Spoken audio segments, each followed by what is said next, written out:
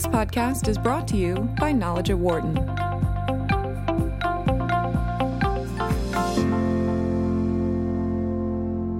I'm Steve Goyomi, Editorial Director for Knowledge at Wharton.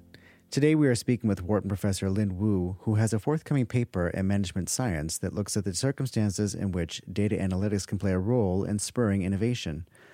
The paper is titled, Data Analytics Supports Decentralized Innovation. Lin, thanks for joining us today to talk about your paper. Thank you for having me. Let's start off by talking more generally about the ways in which data analytics can help fuel innovation. Absolutely. There's so many great examples. Lots of analytics technology, especially fueled by recent advances in machine learning and the vast amount of digitized data. So for the first time, I think a year or two ago, a machine powered by analytics was able to win against the best human player in the world in a game of Go. Okay, and we also see self-driving cars. That's largely because of the large amount of digitized images that improve the vision recognition system dramatically. And we have seen IBM Watson that was able to call through lots of literature on digital records and to find 6 new cancer suppressor, and in 2 months. That would have taken researchers years to find. Okay, and even in realms of arts and music. So we have seen the first time AI analytics creating arts that people were willing to buy and music people willing to hear. So we do see lots of data-driven analytics that's creating lots of really cool innovations around us. Right. So in terms of how companies can use data analytics to spur innovation, what was the central question or problem that you were trying to address with this research? Absolutely. I just gave you some really cool examples about analytics that we are all aware of. That's creating some of the coolest innovations. But actually, if you look at innovation statistics, economists have documented that, in fact, we have been spending more and more money per capita on research, but we're actually having a decline in the rate of innovation we're generating. So it's actually, we're spending more money, but we're getting much less in return. So that seems like a paradox, right? We've seen lots of cool data-driven innovation, yet we don't see in the innovation statistics. So when I think about that question, that makes me think about the famous quote that the Nobel laureate Bob Solow has mentioned 3 decades ago. He said, we see computer everywhere, but not in the productivity statistics. So if you replace computer with analytics, you replace productivity with innovation productivity, and we have the same paradox. So what I'm trying to do in my research is to see, can we use the same set of framework to explain the analytics innovation paradox that we're observing today? Okay. So in your paper, you note that there are many factors in an organization that could affect innovation, but you specifically focus on 2 ways that firms handle innovation, and namely that's decentralized and centralized innovation. Can you talk to us about what the difference is between those 2? Sure. So there are definitely tons of factors that might mediate the relationship. So I purposely pick decentralized and centralized innovation because there's lots of work been done on saying, well, what is advantage of decentralization? What is advantage of decentralization? So what I define decentralization innovation structure in a firm is really based on their collaboration networks. Okay, so basically nodes are, you can think an inventor creating the same patent, and they work together. There's a link between them. Okay, so when I describe a decentralized innovation network, it's really about how concentrated the innovators collaborate together. So you may see a big cluster with lots of inventors, they're all working together. Okay, or you can see a very much decentralized or dispersed, opposite of concentrated structure, where there's lots of small cluster of individual and loosely connected together. And the reason I pick those 2 structures is that there's not this one structure is absolutely better than the other. Okay, we've seen throughout many industries that very innovative firms have both type of structures. So if you look at Apple, it's a very much a centralized, concentrated cluster with a cluster of a small group of people responsible for vast majority of innovation at Apple. But if you look at Google, you see a small group of clusters, and they're loosely connected. And they're also very, very productive in terms of their innovation. And you see that in pharma as well. You see Sanofi and you see Roche. Sanofi has a much, much decentralized or dispersed structure, and you see Roche as a more concentrated structure. So my question to ask, well, do these structures play a role in how they use analytics to innovate? Okay. So then what did you find when you looked at how analytics impacts these two structures? You say that they're one's not better than the other, but what did you actually find in your research in terms of innovation? Sure. So let's kind of get into the key of what analytics can do for innovation. So what I find is that analytics can really drive the creation of recombinations. So by recombination, what I mean is combining lots of existing technologies in a new way.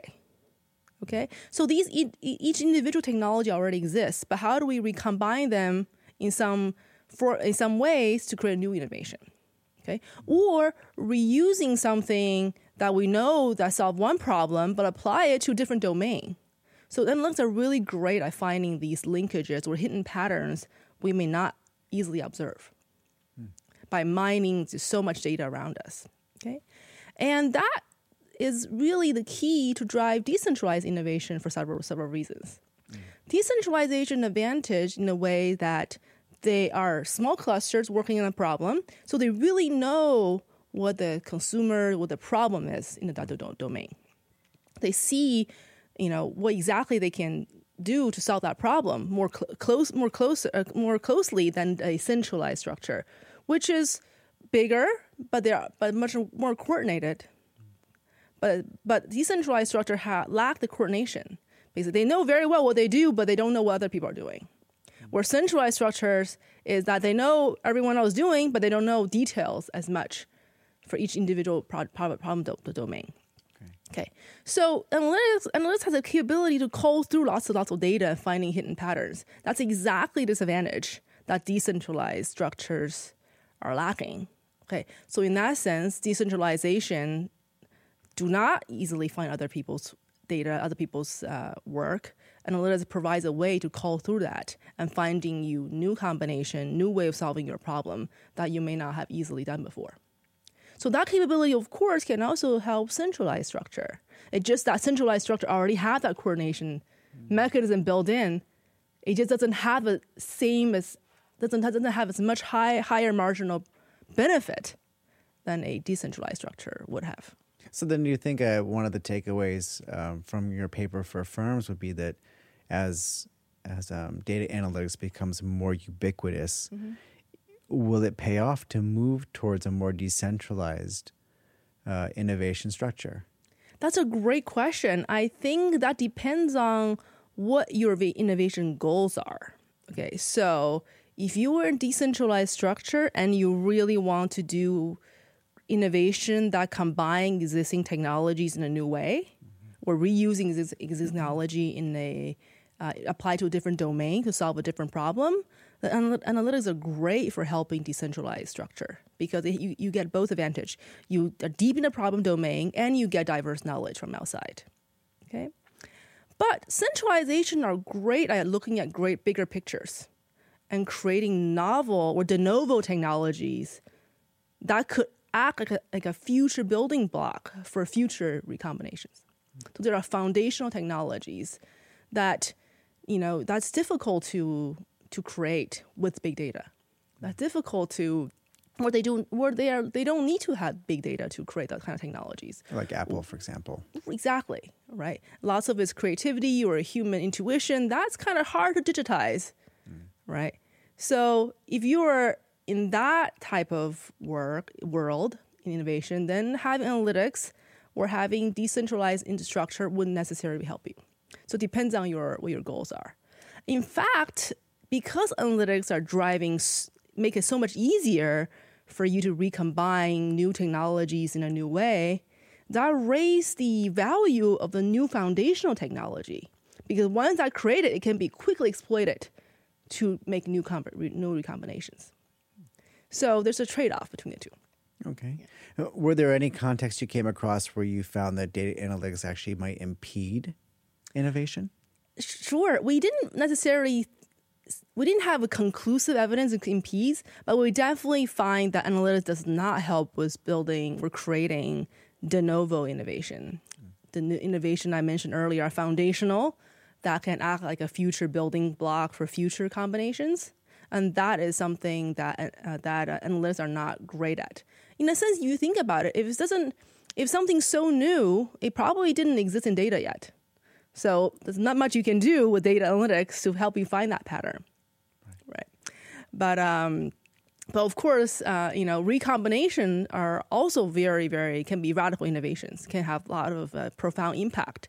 In fact, lots of innovation are recombinational, right? Combining different things in new ways. So in that sense, I think analytics are really moving forward in what we could do to speed up the innovation process. Great. And so what are you thinking about looking at next in terms of your research on innovation? Absolutely. So, we are at the cusp of a really great change in technology, especially with the rise of AI, machine learning, that's dramatically changing how workers organize, how it's changing employment.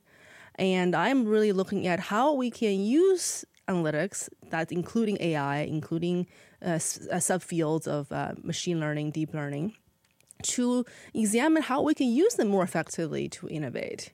And that is an emerging problem. And we can use lessons learned from past generation analytics to inform us about what the future could look like. And I only mentioned about centralized and decentralized innovation structure, but there's lots of different ways of innovating, right?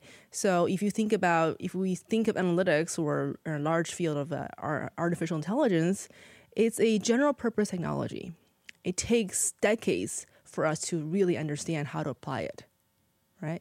So think electricity. It takes a long time for us to really use electricity effectively, right? So, even AI may be faster, but it cannot be, within a year or two. So it really provides a right opportunity for us to examine what our, cutting edge firms are doing with these technology and how they innovate.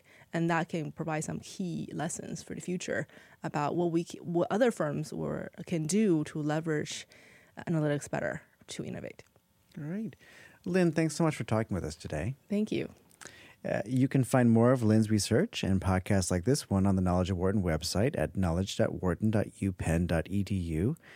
And you can also find us on your favorite podcast app. And if you like what you hear, please leave us a review. It really does help others to find our content. Thanks for listening. For more insight from Knowledge at Wharton, please visit knowledge.wharton.upenn.edu.